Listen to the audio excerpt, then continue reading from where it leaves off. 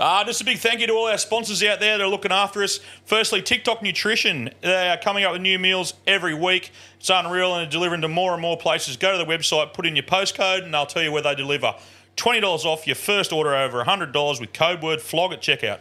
And fuck the tax, man, for all your fishing apparel. The best there is getting around, not just fishing shirts, everyday shirts. Get some for you and your mates. And at checkout, use FLOGS for 15% off. Get around him. And if you want a hat, go to see Knuckles at Country Trucker Caps.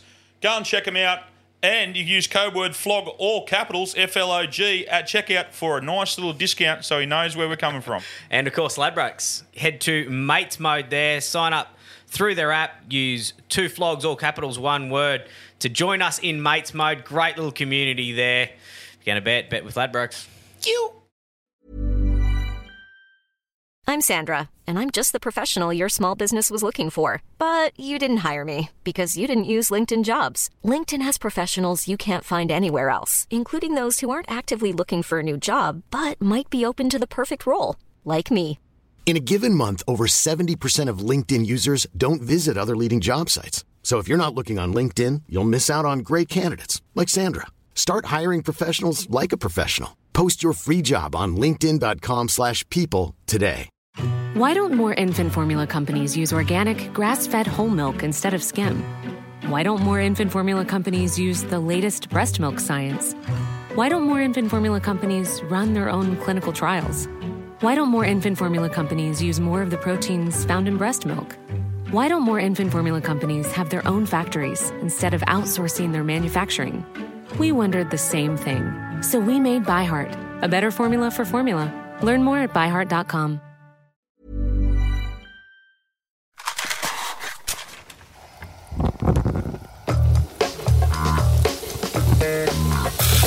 A squash beef patty, Buster sauce, melted cheese, grilled onions, and a proper burnt bun. Burgers with Buster. Welcome to Burger with the Buster, where we talk about mental health, comedy, all things in life. We interview celebrity comedians, everyday people. Everyone gets a bit of a voice on this show, so thank you for tuning in. Today, the one and only Northern Rivers comedian, Mandy Nolan. Hello. Hello. Nice to see you. Oh, I stepped on your foot. I stepped on It's all right, don't worry. Don't step on people's feet. Wow. 160 kilos on your left boot. There you go. How's that go? I can take it. I'm a big girl. This looks great. It is. It's a setup. So Yeah. we basically cook you a burger. Yeah. We talk about all things Mandy. We try not to talk about Buster because I start talking all things Buster real quick. So we'll have to stop that. But basically, I make you a burger. Yeah. We have a yarn about your inner thoughts and where you're from and your background and your comedy life and your personal life, whatever you want to talk about. And the show is basically getting the message out there to mental health, is to have a sit down with a friend, have a feed, and just shoot the shit. All right, we're good at that. We're good at that? I'm glad you said inner thoughts because for a minute I thought you were going to say inner thighs and I went, Yeah. I just don't feel that's relevant to the mental health conversation. We won't be talking about thighs, no. It's beef. All So right.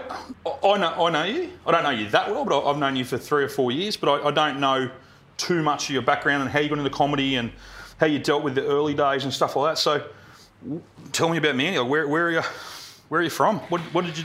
Well, ironically in the sense that I'm a country girl. I come from a grew up in a town called Wandai in southeast Queensland. I was born in Kingaroy, Joe Bielke Peterson country. You're a Queenslander. I'm an absolute Queenslander. Oh, there you go. I didn't know that. Yeah. You can't get much more Queensland than growing up in Kingaroy. Joe Bielke Peterson. So we grew up in National Party heartland, and when I was growing up, my grandfather was a communist. My family, poor working class as shit, right? Yep. They're, really on the bones of their ass, and very much we were about the only Labor voting people we knew. In town. No, ever that we'd really? ever met. Like, Yep. and it was always told, don't tell anyone who you vote for. Yeah. Don't tell anyone because you'll get bashed at school. Because I'd seen, you don't have those conversations.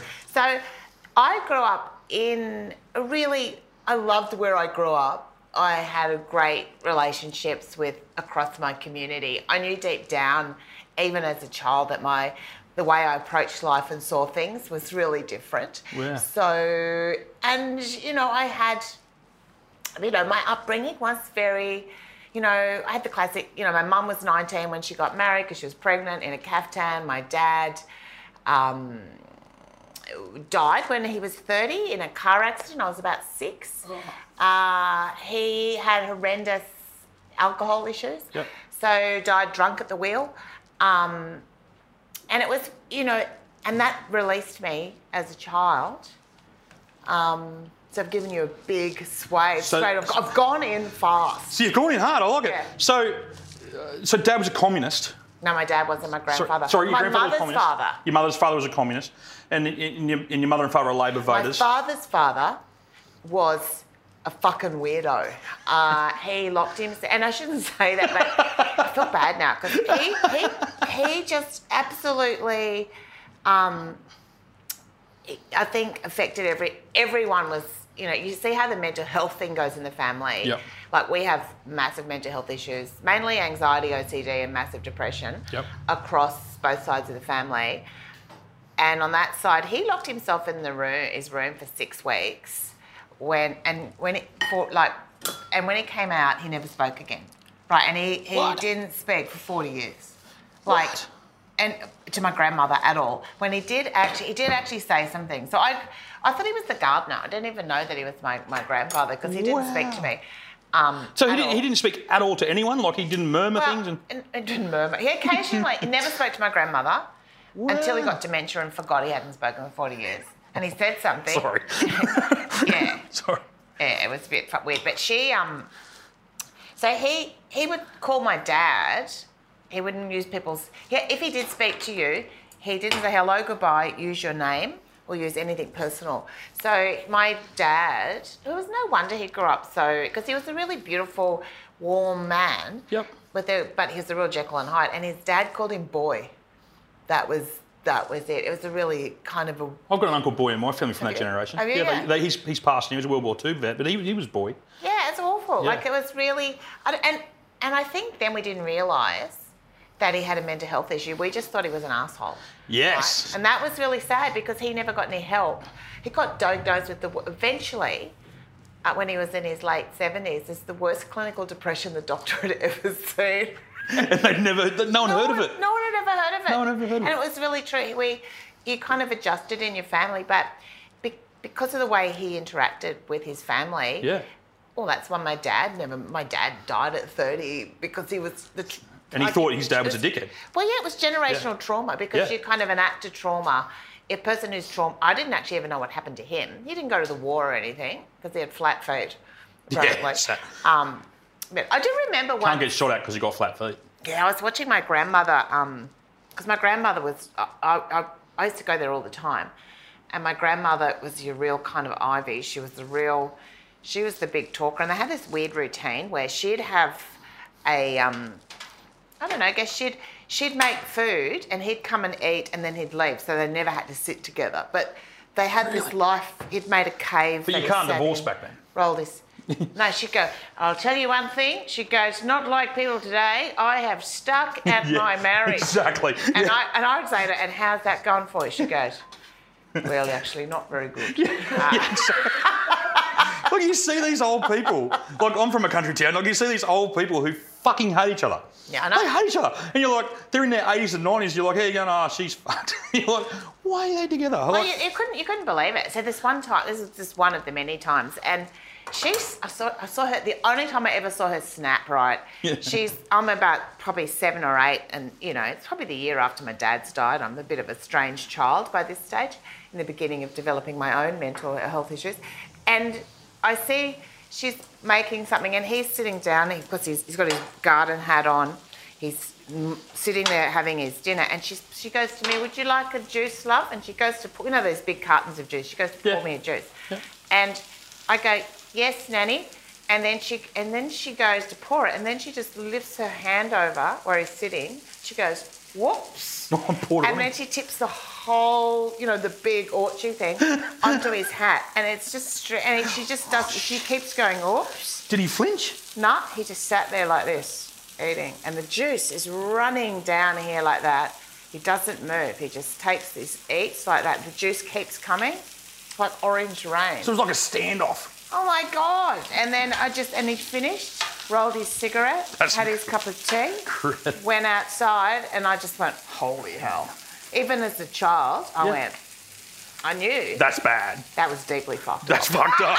That's some fucked up shit.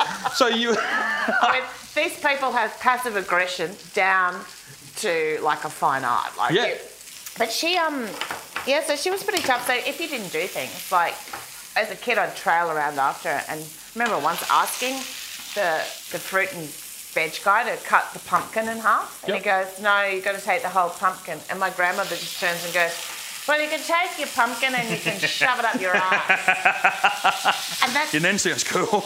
That's the genteel kind of people. They didn't go to... Can you imagine? Yep. They didn't go to therapists. No, they just gave it to everyone around. It wasn't... It was kind of... I don't know if she could have had insight. It was kind of not in that... Yeah. It wasn't within her toolbox. But growing up at the time... When my dad died with me, and that's when I got. That's when I fully. We have major OCD because we're doing the mental health thing in our family. Yep. So that's when I've got the fucking fucked up story that involves my brother. I don't want to cook the meat yet. No, you can cook it. Well, you want to cook it. It is. You can cook it because it's fun. Well, you don't know, and now I know. I only realise my son. Various kids of mine have had mental health issues around pretty profound anxiety, not just mild ones, extreme. Yeah. And my son has really high achiever, but has massive OCD, which is around... People have these real ideas that OCD is like, tidying things up. And my head, when you're saying OCD, I'm thinking he wouldn't like this being crooked. He wants the thing being... No, he doesn't care about that. Okay. So his OCD is not about that. His OCD, which mine was too, is around intrusive thinking. It's, which is actually one of the most misunderstood things about OCD, is that as an obsessive compulsive disorder, there's many ways of presentation about what happens. So people that get intrusive thinking get it's a constant barrage of uncontrollable and usually really disturbing, horrendous thoughts that you're going to kill someone. That you're going to, and you cannot stop it. It goes, like my son would get one about that he's going to stop breathing. He can't breathe, and he would, and this would go. It was like a rolling panic attack. Yeah. That would go for a year and a half. And you have to go. You have to disrupt the thought. Right? Yeah. Anyway, so when that was happening, it had happened various times to him as a kid, and I eventually went to his child psychologist. She's a psychiatrist, actually. I don't really like psychologists. I just argue with them. Yes. I was always smarter than them, so I went, I better go somewhere else. Yes, I understand. So, not all of them, but most of them. And I went to, could have been heaps, and I told the story to the psychiatrist, and I said, he asked about family history, and I told him my story, and he goes, you definitely. I went, because I kind of grew out of mine. Yep. But so obviously I came through pretty full-on domestic violence. I've seen chairs go through walls. I've seen, I've been locked in pretty full-on stuff. Yep. In my head, I thought if I'm important, this won't go on. Yes. So when my father died, even though I loved him, I went, that's a sign. Okay. It's game on. It's game on. So you became Mandy. Well, yeah, I went, okay, this is going to get better from now. So then I end up getting this weird thing, right, where I became obsessed. This is the OCD, but no one ever knew about this at the time. For about 2 years, from about the age of 7 to about 9, I was obsessed that my brother's penis would get ripped off, right? So, I'm sorry, I shouldn't laugh. I know. Well, it was weird. So this is OCD? Yeah, so this is the intrusive thinking, right, as a child. So he would have been 1, and I'd never seen a penis before. I remember seeing it and going, that is ridiculous. That's going to get stuck in I've had a lot of women look at me and go, that is ridiculous. I know. I'm very relatable with the penis and ridiculous thing in my life. Well, I thought he's going to get that penis. He could cut it off with scissors, a bird could come down and take it, he might get a truck, a bike, he could get it in the bike chain. So what I decided... This was your intrusive thoughts? Yeah, constant intrusive thinking. And all I could do as a child all I thought of was violent castration, images of how my brother was going to lose his cock. Wow. He was only little. So my job was to guard his penis, and I guarded his penis for 2 years. Anyway, I had forgotten about the penis guarding period where You grew out of it. Yeah, well, I could grow out of it, thankfully, and he did keep his penis. To this day, he has a penis? To this day, he has it. That's so fantastic. I decide, a bit drunk at his wedding, right? I think Did you tell everyone? I told the story. I love it. It didn't go over as planned. Didn't it? Well, people were going like, this is a bit weird. Like, because you're going, it's not sexual. It was a protection. Mad And I comedian said, sister would have been his wife going, and he's got a penis today to take into this marriage because of me. I Yeah, to his wife, you're welcome. Yeah. Like, it was more like, anyway, it was a bit odd. The people who don't get mental health would have been at that wedding going, fuck's she talking about? Yeah, no, you kind of do that because I was laughing about it in retrospect. Then I realised, people don't get. Most people don't get what intrusive thinking is and how that was really full on. It's actually really common. Well, I'm thinking I've got it. Do you get it? Do you get these they're like, I had a few other moments of it, but when I was about 14 or 15, I grew out of it. Yep. And it stopped. And I guess, and that can happen for kids. Kids that develop that kind of OCD at that age, it tends to be, it's genetic because it comes from, I've got long family lines on my mother's side. It's also comes from trauma. Okay. So I had the double whammies. That was, it's only a matter of time. Wow. But it gives you like a superpower though. Like I think when I move past that, I have obsessional capacity to really do, like I have a... Well, you're very driven. You're one of the most driven people I know. And you're fucking hilarious. There's no blowing smoke up your ass. You're a very funny person who I respect as a comedian and a person too. But you're very funny. You sort of... the shows that I've seen, you've never talked about your past stuff where you probably could easily. Yeah, if I did a longer, more bio show, I probably would. But, that's... I've got a heap of stories. I've had a lot of, all my life dealing with, familial stories of addiction and mental health issues. Yep. And then dealing with that kind of stuff, in my own personal life. Yep. One of the hardest things, I think, and I can say this because my first partner talked about his story because he wrote a book. So he talked about it. But the father of my first 2 kids had a pretty serious heroin addiction. Right. So, I don't think there's pretty serious. As opposed to just a weekend little flirtation. But no, just done it Fridays. It had years. Yeah. And so it had been one of those things on and off again. And he was well known because his brother was Michael Hutchins, and we were together at the time when Michael died. Really? And so well, that's recent. Recent. No, What's that? 20? That's 20 years. 20 years. Ago, yeah. But it was that created, I would say, one of the hardest moments where you're dealing with this absolute, it went bonkers. Yeah. Bonkers. It's fucking heroin. Massive grief. Michael's death. Yeah. This family was fighting in the Woman's Day and this and because it was so public. It was really public. Yep. His addiction went out of control. But I still had to turn up. And I was living... You doing comedy then? Yeah, all the way through. Oh, weird. You'd be and often you're dealing with all this stuff that was so complex and a lot of it in the public domain. Where were you then? Still living in Byron. So you're in town. Okay, so you're in Byron. Did the public know that you were Michael Hutchinson's sister-in-law? Yeah. Okay. It did. It wasn't anything except it clearly, for my partner at the time, it magnified his addiction issues. Yeah. Made it it was like living hell. 100%. But you're still trying to keep it together, and you just kind of just be bawling in the car, get out. I didn't even have a car. What am I talking about, the car? We were so broke, I walked everywhere. So you just did gigs around town then? You were just in Byron I didn't have a car. I was such a hippie. I didn't have a car till I was about 30. 31. Wow. And then it was such a shit car. Yep. I had to get in through the passenger windows because the doors were fucked. Yep. It's so embarrassing. I had babies, so I had to put the babies through, climb in. I was real skinny, so I could just get in there. And you were doing $10 gigs and Yeah, things well, like let's that. just do whatever. How did you deal? This is what I want to know: is how did you deal with?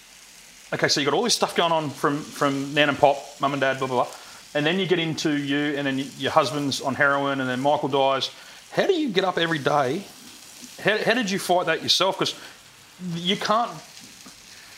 That's got to affect you and your work and becoming the person that you are now. Obviously, everything leads to where you are now. How did you get through? Honestly, I smoked a lot of weed. Okay. Yep.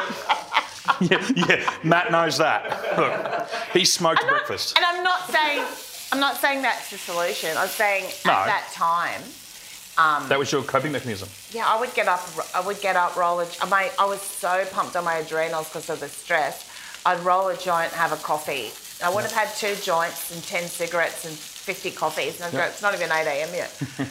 And I'd be like charged. Like, it's weird how you smoke a joint and then keep having coffee. Like, I'd have so much coffee. So is this about the 80s, 90s?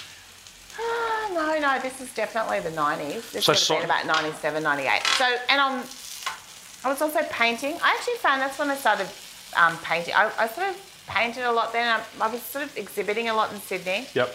I lived off my art mainly for over a decade. Yep. Was having about, I don't know, maybe 4 or 5. I'd have massive sellout shows in Sydney. It was weird. Doing art. Yeah, and I realised that I think my mental health, I think my art was a big part of how An outlet? and it was whimsical and strange, and I'm not like anything that was around at the time. And I think that was how I worked it out. Eventually, I left that relationship, and I found out I was pregnant. I only had 1 child then, Zoe, and I found out I was pregnant. This is after it was really hard to maintain a life, and I'm a buoyant person, but I felt like my brain was going to crack. And then I found out I'm pregnant with the second daughter, and I went, oh well, I guess I can be a single mum with 2 kids. It'll be easier than managing in this situation. Yep. And then I took myself to therapy. Yep. And it was like, that was funny because I went, I'm broken. Yeah. Like, I need to really address the way I'm living, and I've got all this baggage, and I can't take it on for my kids. So I get this therapist, right? And then I ring her up, and I find out my partner's got a new girlfriend. Oh. And after seeing this woman once, I went, this is great, she's good. And she rings, she goes, I didn't realise there's a conflict of interest. Your ex-partner's new girlfriend I'm her regular therapist as well. So I can't see you. And then I go, fuck. This is what I say because I'm a really nice. I go, fuck you. You. After all these years, I'm like fucking hell, blah, blah, blah. And I went nuts. And she rang back. She goes, she goes, look, I think you need to see me more. So she dropped the other bird. Yeah. And the weird thing is, funny. I'm friends with all those people. Like, I love, she later on had a son with my ex. I love him. He's a beautiful young man. So you've got a relationship. I've still got a really good relationship with the first dad. Okay, good. With him, like, I respect that he had a lot to go through with. He got his life together. But everyone gets a second chance, I guess. Well, you kind of, you know what? You can't. It would have been a waste of time. Energy. To stay angry. Yep. And I wanted to blame everyone, and I could have. I could have played a victim really easily. Yep. And gone, you did this to me, and because there was horrible stuff happening to me. Yep. But nothing was going to change until I changed it. So I had to be in charge of that. So it was hard. I went through some really, I had to, that real dark night of the soul of facing who I was. Yeah. You could have easily fallen into the trap. And like you're saying, go down that road, stop comedy, stop art, fuck the world, here's me 2 kids, fucking just live in your car with 1 window. Yeah. And just be a bitter woman, and I'm not saying as a misogynist, but a bitter woman. There's fuckwit men out there too who think the world owe them everything. Like, you could have easily went down that track, but you stood up and you went and got help. Is probably the best message out of that. Yeah, I went and I knew I had to do it, and I knew, but my art, my painting, my writing, and what I do on stage, that's part of my mental health. Yep. Yeah. Program, for sure. I don't mean it. I'm not, but. it is part of what keeps me buoyant. Yep. And so something I always did Yep. was, I've been a creative since I was in preschool, basically. I've always made work. I've always created something. I've made art. I've been engaged in projects. I've written books. The big one for me is... Why are you doing this? Like, you Yes. just do it, because it's I wouldn't part be of it. doing this, again, blowing smoke up your ass. I wouldn't be doing There's a lot of this. smoke up there. Yeah, Right it now. is. But I wouldn't be doing I wouldn't be doing this if it wasn't for Mandy Nolan. Because Oh, that's nice to know. Well, it's true, because I was anxious, all that stuff, my own story. But someone approached me to come and do the Cancer Council fundraiser at Kingscliff. And I think I came in, I think you'd already had 2 sessions That's or right, something. yeah. Yeah, I think you'd already had 2 sessions with the group. Then I came in, and then I did stand up. Because I'd never thought, I've always thought about doing comedy. But I thought, I'm never going to do it. I'm a fucking idiot. I'm, anxious and nerves and all this sort of stuff. So I got up and met you, did the Kingscliff gig. I went for 15 minutes for the first time. Then I did Ocean Shores Country Club, then the Ballon RSL straight away with you. So I'm like, I got addicted. I'm like, holy shit. But you've done this for, how many people have you done the Virgin Sacrifice for? All over, because I've travelled and run different programs. I've taught over 2,000 people. To do stand-up comedy. Yeah. And 95% of those people are fucked. Like depressed and anxious and needed that outlet. And you're the person that's, like you're saying. It's like a weird... I've actually created programs where I've worked with people with mental health, various... we call that Funny in the Head. And I did that for Queensland Health, and we did presentation. That was around... It was around helping people create routines that were around addressing the stigma and the stereotypes around mental health and how people, what people happen to people in their lives. And that was I've done a couple of those. They're really powerful. But I actually do think, you don't have to become a comedian to get benefit from what it is to find your voice. No. And to find... And to find how to position yourself or to talk about your issues and things in a way where you're almost outside of yourself. I think you show yourself some compassion, but you also give voice to things that might not usually be spoken about. Yep. And I think that, that's what I love doing. So that's why I sort of taught people, because... That got me good. No. But you've there's not many comedians. I know most of the comedians on the North Coast now, and everyone says, "I go, how'd you get into comedy?" Everyone says, I did Mandy Nolan, the Virgin Sacrifice, and then and most of them I met have got fucked up childhoods, head noise, all this sort of stuff, and they probably never would have made that leap for someone who's and you've come through from your backstory all the way through. You've found a reason to live. You're saying you're always busy and you're finding work. Well, you've created and you've given everyone an outlet. It's unreal. You've unleashed some terrible comedians who I've met. But you've also unleashed some fucking good ones. You don't know when you're working with people. I love working with people because I love people's stories, and I love, my greatest survival technique. I've been through some real adversity, harder than most people. I don't talk about it a lot, but it's really hard. But my key survival is that no matter what, it goes a little bit in my mushroom, but I was loved. I've been so loved by, it was a dysfunctional family. Yep, but you had love. I was really loved, and that makes a difference. Love makes a difference, and care makes a difference. So when you work with people, when I teach people, I'm not going in there like a real hippie hugging people all the time. No. But when you work with people and you treat them with kindness and care and compassion, it transforms people, because it changes something in them about how they speak to themselves. It truly does. And you only need 1 or 2 people in your life when you're in crisis to be that person who shines the light to show that you have value and that you're worth caring for. It's a profound thing that we can do for other human beings, and I think it's really important. So if I can give people the skills to, in various occasions, to believe in themselves, or to stop beating themselves up, or to know that their story is important. It's not unique. None of our stories are unique. No. But they are meaningful and important. and that we connect by sharing them however we share. That's amazing. I love doing it. And if it's funny, I'm less interested in funny anymore. Funny doesn't really... If it's funny, I love laughing. Yes. But I'm more interested in authenticity and connection. Just do something is the message, isn't it? Yeah. So just if you just buy a fucking skateboard and like, you don't have to run out and do a comedy course, or you don't have to do all this sort of stuff. But yeah, I think I'm doing a thing at the moment, a course at the moment. It's through Psych K is what it's called, and it's all about shifting your energy, and it's all about you can either stay here in the negative or you can push it into the positive, which that's the message I'm getting from you. It's just basically. Push through, find something you love, be loved, give love, get help. You don't hide behind it, and you're out in the obviously in the public eye. This? Yeah, we're just gonna.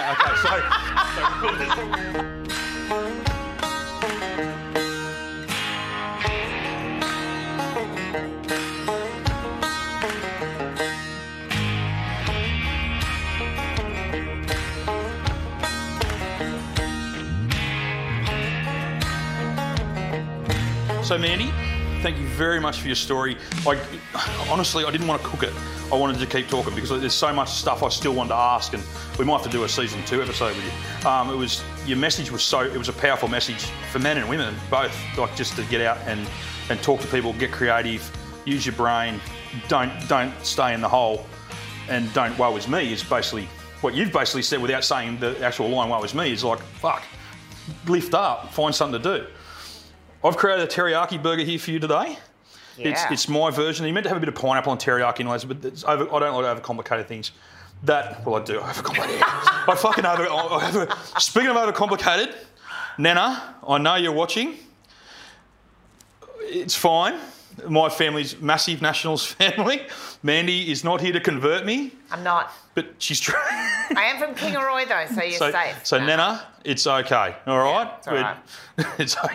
I'm so fucking terrified. I've lost so many family members over meeting you today. Oh, no. But that's right. Right. They're sacrificing a pig today at Tyalgum. That's right. Because of this. It's kind of getting the karmic scales right. He's like, the boys interviewing the Greens member. Fucking, let's kill a pig in the honour of that. And because I'm the fallen soul. So this is a teriyaki beef. I'm going to cut it in half for you. Now, I do recommend... Forget about it. Don't stab. My God. That's my Nana. Get her. Stab her. So what we're going to do... I've seen Apocalypse Now, that last scene where they kill the ox. Yes. Fucking amazing. They'll be doing that right about now at Tyalgum. Yeah. All right. Okay, so stand up. This is how you eat a juicy burger. So this is the Australian way too. So you spread your feet. All right. Spread your feet out. God, it's like having a baby. Okay. Grab your burger. Yeah. Yep. All right. Lean over. That's perfect. Oh my Lean God, over. it's got so much here. I've got to get my hair back. Right. Okay. And then take a whopping big bite of that. Oh, it's very unflattering, but it's perfect. Oh, that's really good. Is that good? It's really good. Yeah. You better eat that one. No, I can't. I'm actually gluten. I've only found out last week I'm highly allergic to wheat. Isn't it funny? So am I, but I'm just eating this anyway. Well, it makes me swell. I'm sure one of the boys here will eat this. But, so Soul Breads, local Byron Bay, we're getting our burgers from, and Juju's Cafe in Wollongbar is where I'm making it today. So, on behalf of Buster's Burgers. It's really good. You cooked it all the way through too. Yeah. I'm impressed because I hate it when it's still pink. Yeah, you can't. Yeah. I'm a Queenslander. I like it burnt. Cook it proper. Cook it till it's dead. Well, thank you very much for coming on my show. I'm stoked. The message is strong. The message for the whole show is grab a friend, have a talk, get the message out there, have a feed, spill teriyaki sauce over fucking everything. Get your hands dirty. Thank you very much. Thank you, Mandy. Thank you.